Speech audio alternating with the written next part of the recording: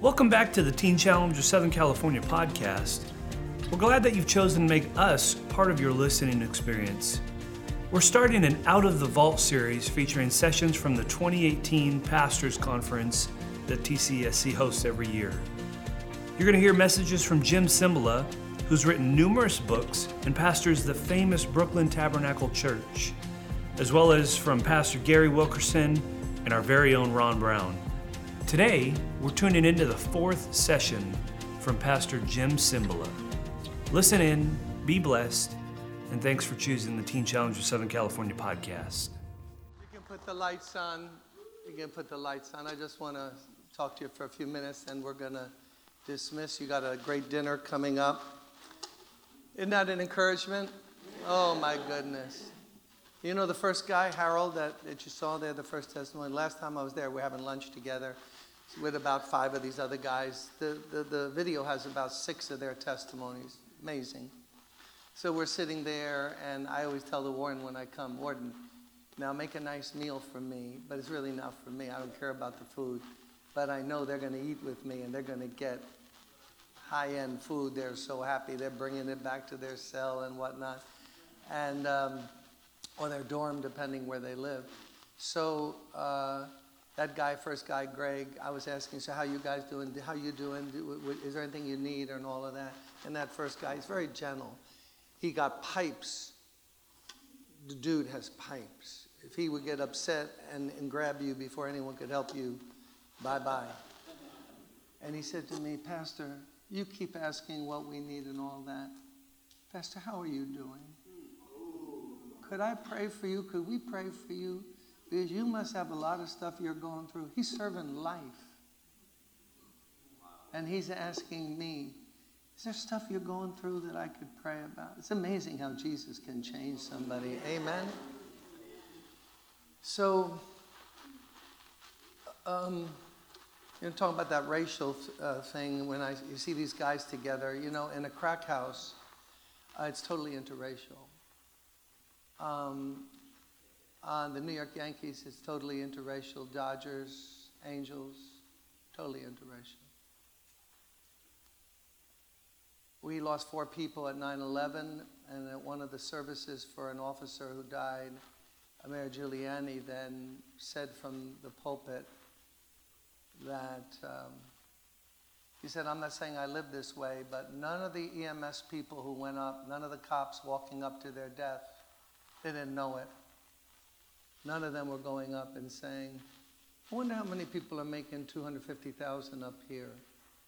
I wonder how many are making $50,000. I wonder how many Jews are here, or black or white. No.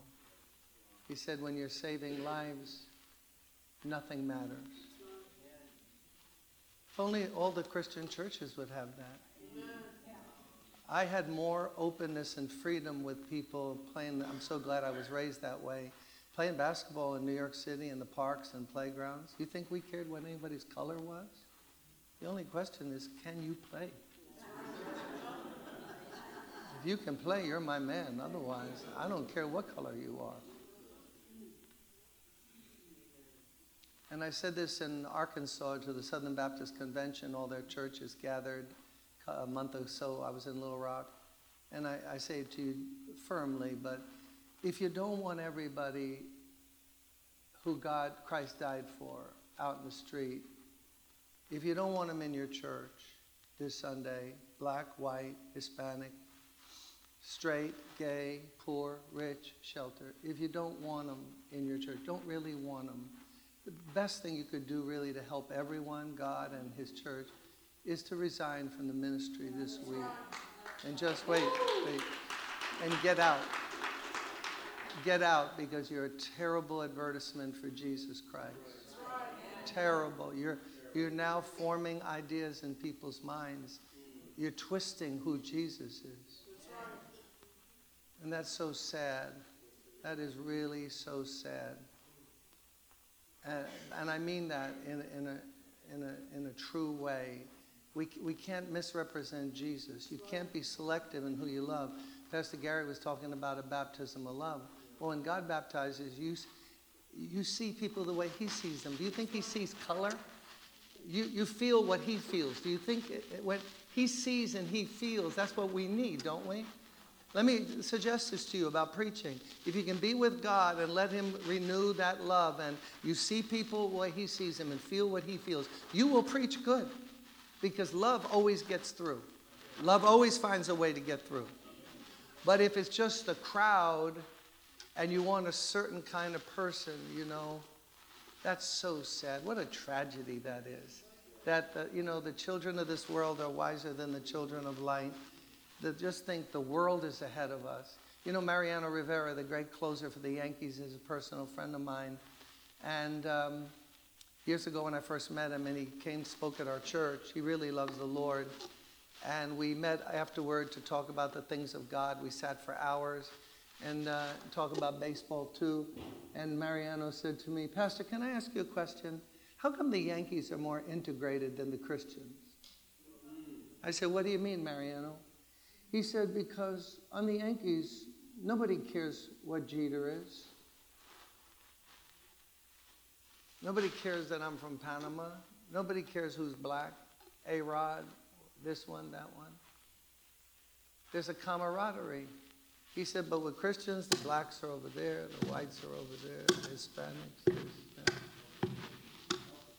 I grew up in a denomination that was so racist, when I was real little, that they had a strict doctrine emphasis, which is just really weird. But they were as bigoted as could be. So you know what they did? They formed a sister organization just for black people. Same doctrine.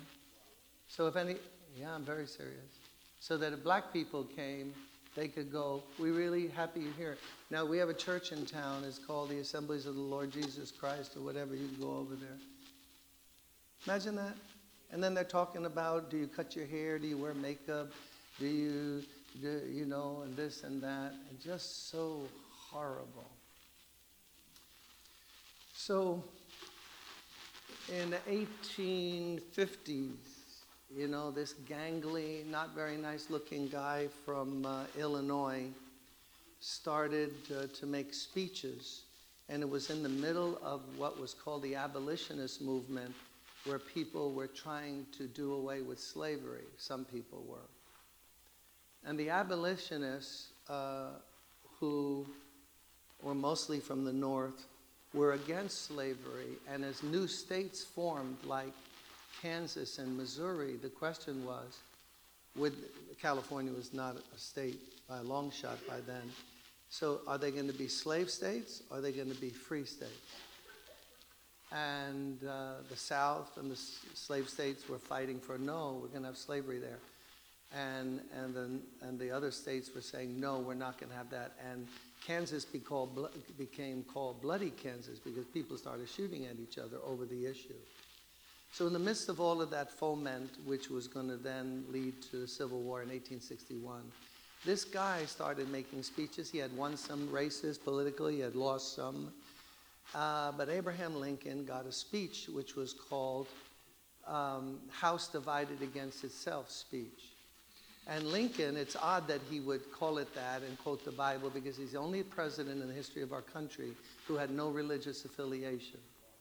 He was a very sensitive soul, and the way he explained it was, and people close to him, when he grew up and he saw all the fussing and fighting between the Methodists and others that were in Kentucky, Indiana, and then Illinois, which is where he lived, when he saw all of that, it was like, that can't be about God, that can't be about Jesus, because look how they fuss and fight.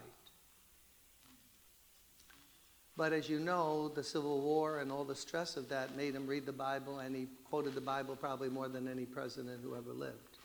But in this House Divided Against Its speech, he quoted from the book of Mark, where Jesus, who had been casting out demons, was attacked by the religious leaders who said, you know why he has authority over evil spirits? Because he's on their side. He's the prince of Beelzebub.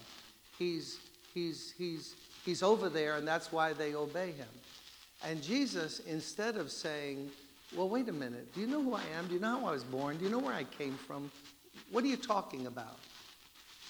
What is that sound? Is that me?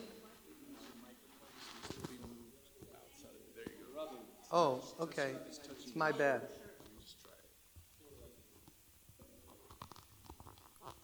Here I was getting irritated, and it was me. How about that? That'll teach you.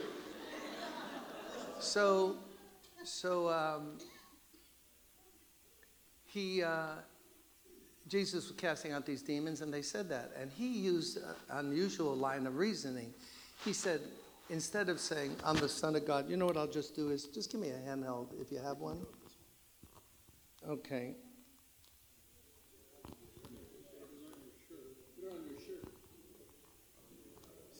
I don't even know how to get it off of here.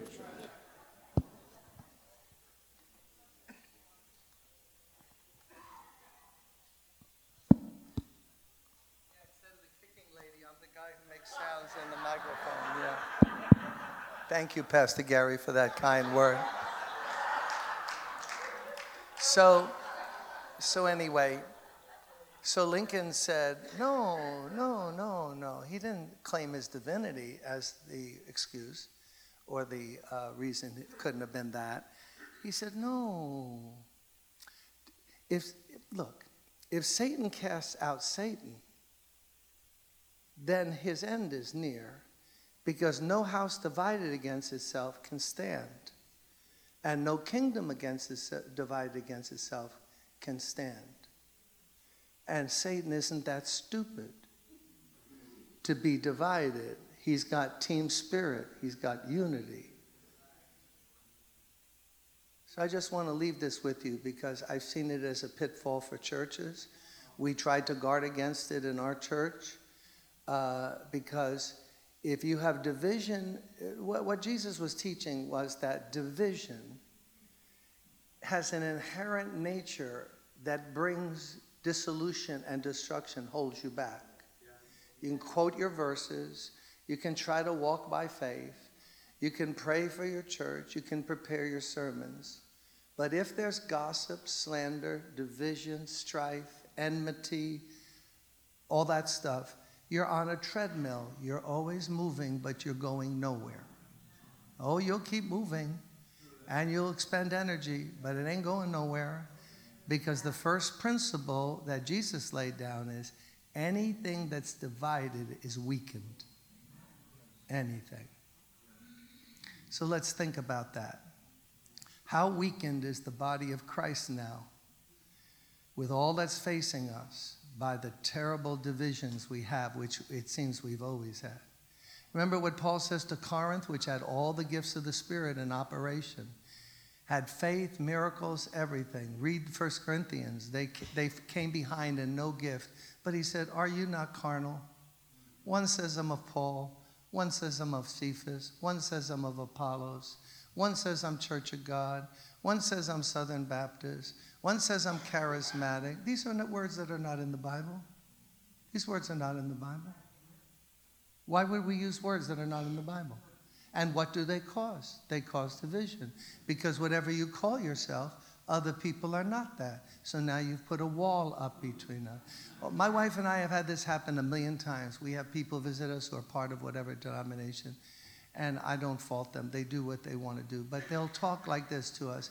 You know, what we're going to do in the next 5 years, what we are going to do, or what and their we doesn't include my wife and I. Now, why is that? I thought it's we Christians. End of story. The only division you'll see in the church in the New Testament are local churches. The church at Philadelphia, the church at Thyatira, the church at Ephesus, the church at Laodicea.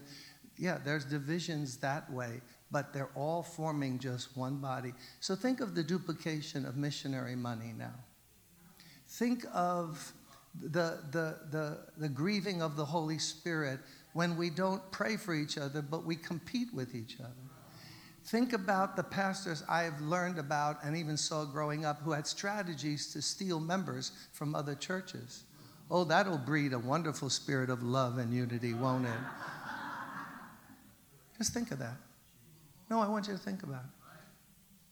Think about our country. The Civil War ended in 1865.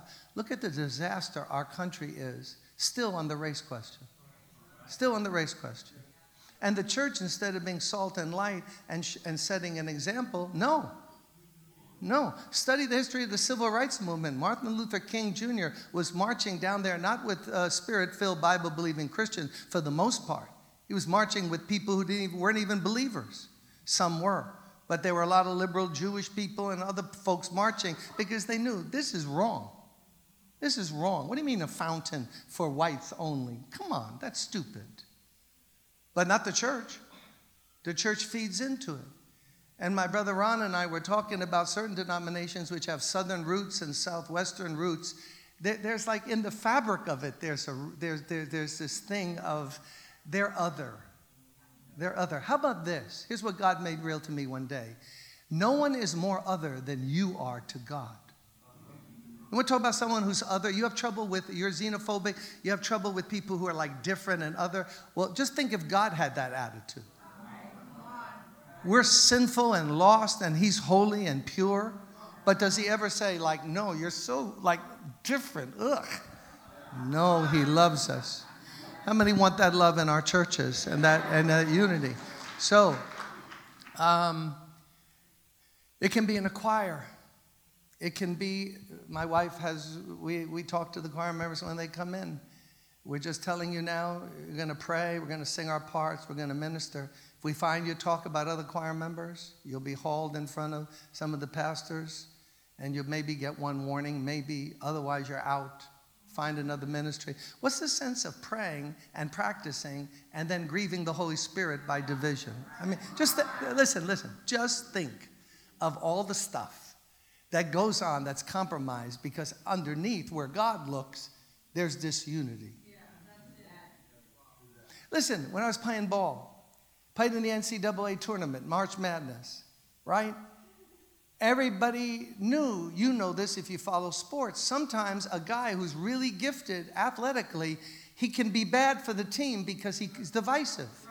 And when you get rid of him, the team actually plays better because the guy's a bad actor. He causes problems, talks against the coach, causes division of all kinds. They know that in sports. They're teaching unity over in Korea when I was there. The Korean car dealers, Kia and all the rest, and in Japan too. They're trying to build, they know you work better when you're unified. We need to really listen to these verses. Endeavor to keep the unity of the Spirit and the bond of peace. You got to hate division like cancer. It is a cancer. And drugs and alcohol, immorality, they slay their thousands. But trust me, division slays their tens of thousands. Underneath the surface is, oh, praise God, and all of that. And underneath it's whatever, talking. I've told our pastors who I work with, listen, I could never go up and preach if I knew you had aught against me. Couldn't do it. So get to me quick if I've hurt you so we can get it right. Because you think I'm going to go up there and preach and have you watching me and know that we have a thing going on? No way. I can't do it. If you can do it, praise God, but I can't do that. Can't do that. You can't. I was doing a music conference in, I was doing a music conference in Houston, and a guy came up to me, a minister of music from Ohio, and he started crying the minute he talked to me, and he said, Pastor, what should I do? I said, what's wrong? He said, I direct the choir, the praise and worship. I got this thing. I got convicted while you were talking. I said, tell me so we can pray. I know. The pastor and me, we don't have to, we're not on the same page. I said, no, you'll get it together. He said, no, we haven't talked in a year and a half. I went, I stand corrected. You're not on the same page. You're totally right.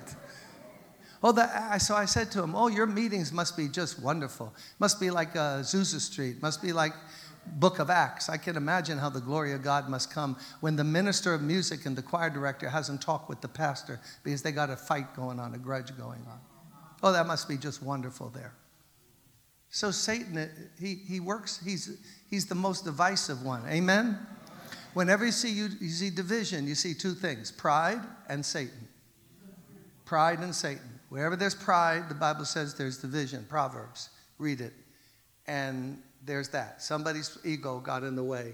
And Satan loves to stir that up because then he knows our prayers are compromised. Am I right? Our worship is compromised. And then you settle for performance without integrity at the bottom. We got to be right. How about a church staff?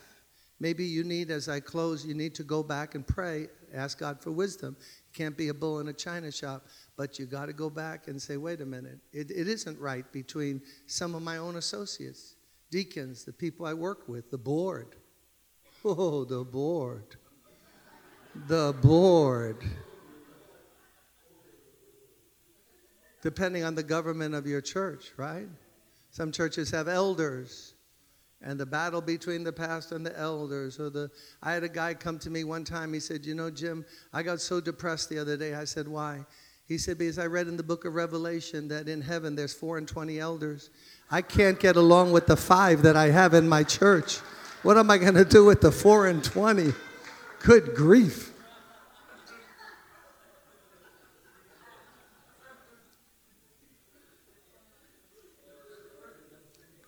So on Sunday, this is true now. Now we can pray. We really got to watch this. I'm talking about things that I count as very important.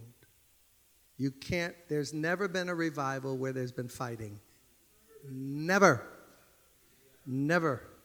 And the man of God must be peaceful and not quarrel and be fussing and fighting with everybody. So yesterday, today's Monday. So yesterday, in 9/11 and 1, we brought in members, maybe 125 new members, 130 new members, divided in the services. So let me just tell you what came to me 20-some years ago. I've been saying it ever since, every couple months when we bring in members. So I call their names. They all come up. They stand there. The church is watching. This is every single year. Choir's behind me. They're watching. So I have called all their names. Oh, it was so beautiful yesterday. Malaysia, Suriname, Nigeria, down south, Mississippi, California, Trinidad, a lot from Haiti, just God's Rainbow Coalition. And I read their names. So I told them, hey, we're here to serve you. Don't talk about the Brooklyn Tabernacle. That'll get us in trouble with God because the only name he wants glorified is Jesus. Invite people to church, but don't make a big thing about the church name, please. And find where you're to serve. If you come to this church, this is exactly what I said less than 24 hours ago. So if you came here and God led you, no one asked you to join, never ask people to join your church. That's not polite. If God wants them there, he'll speak to them and they'll join. And sometimes if you force them to join, you'll be sorry you asked them to join because they will bite you. So why did God send you here? What gift do you have? What energy do you have? What ministry can you serve in? How can you pray? How can you go out and witness like Pastor Gary was saying so eloquently? What's the part that you're supposed to play in the body? We all have a part. Come on. The knees do certain things, the ears, the eyes. Okay, so now we're going to pray for you. So now I'm just going to tell you now this before we pray for you. You're now members of the church. So now the pastors are standing behind me, and you got about 30 deacons and deaconesses standing behind them in front of the choir. So now I want to say this to you. You have authority from me. You hear anyone speak an unkind, critical word about another member, a deacon, a pastor, a choir member, an usher, security, anyone. You hear anybody talking like that. You have authority from me to stop them in mid-sentence and say, whoa, whoa, whoa, time out. We don't do that here. Who hurt you? Tell me who hurt you. Pastor Simba hurt you? I can understand that. He's flawed. So let's... Wait. I'll bring you to his office, and he will kneel, which I have, and he will apologize. Or if an usher hurts you, he'll cut the usher, or the security person, whoever hurt you. He will get them, You will get it right. We will talk. We will apologize. We'll cry. We'll pray. But we won't come out until it's right. So no one's allowed to talk evil about another person who's not there to defend themselves. Am I right, congregation? And everybody gives a loud amen. Is that a foolproof scheme? No. But it's good to remind the people, amen, how important unity is. Listen to this verse. Paul says,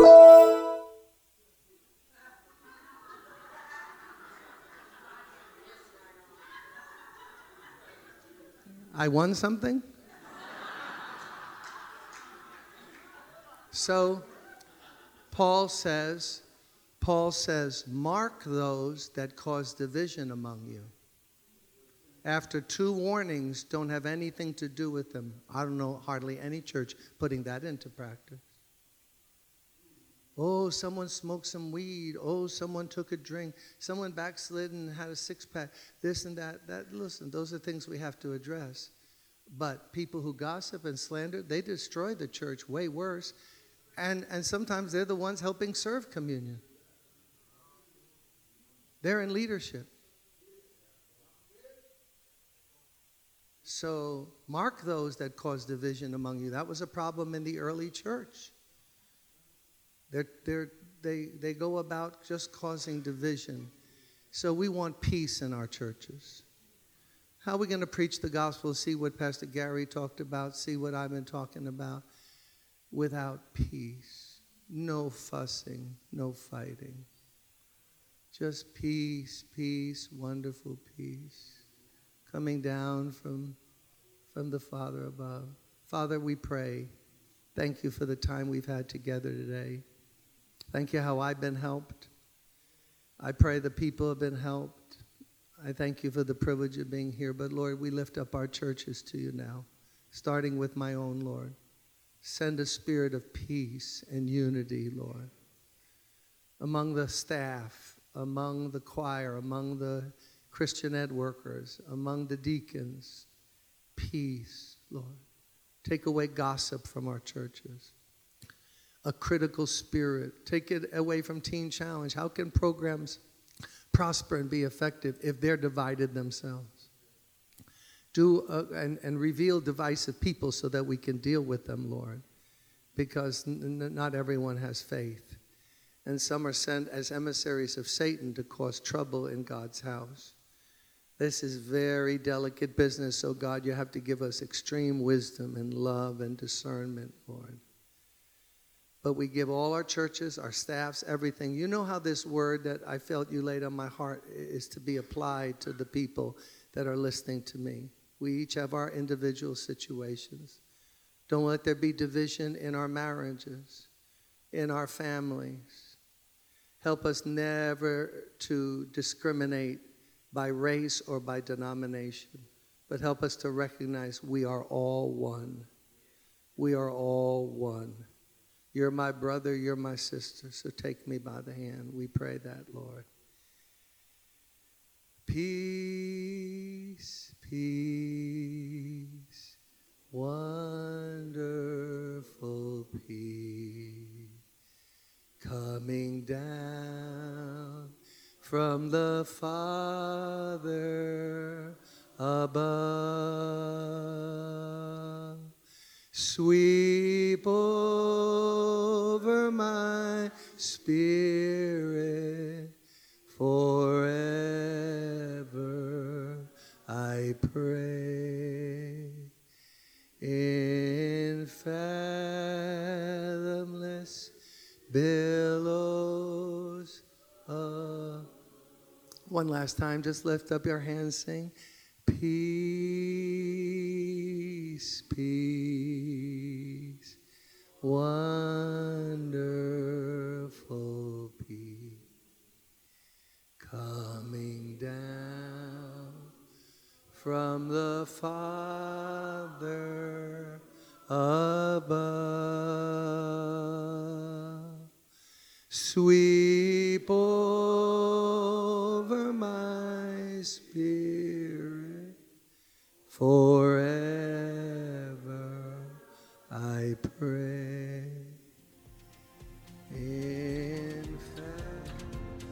Thank you for listening to this week's episode.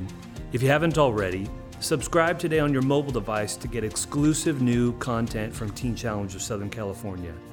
For more information, visit us on the web at teenchallenge.org.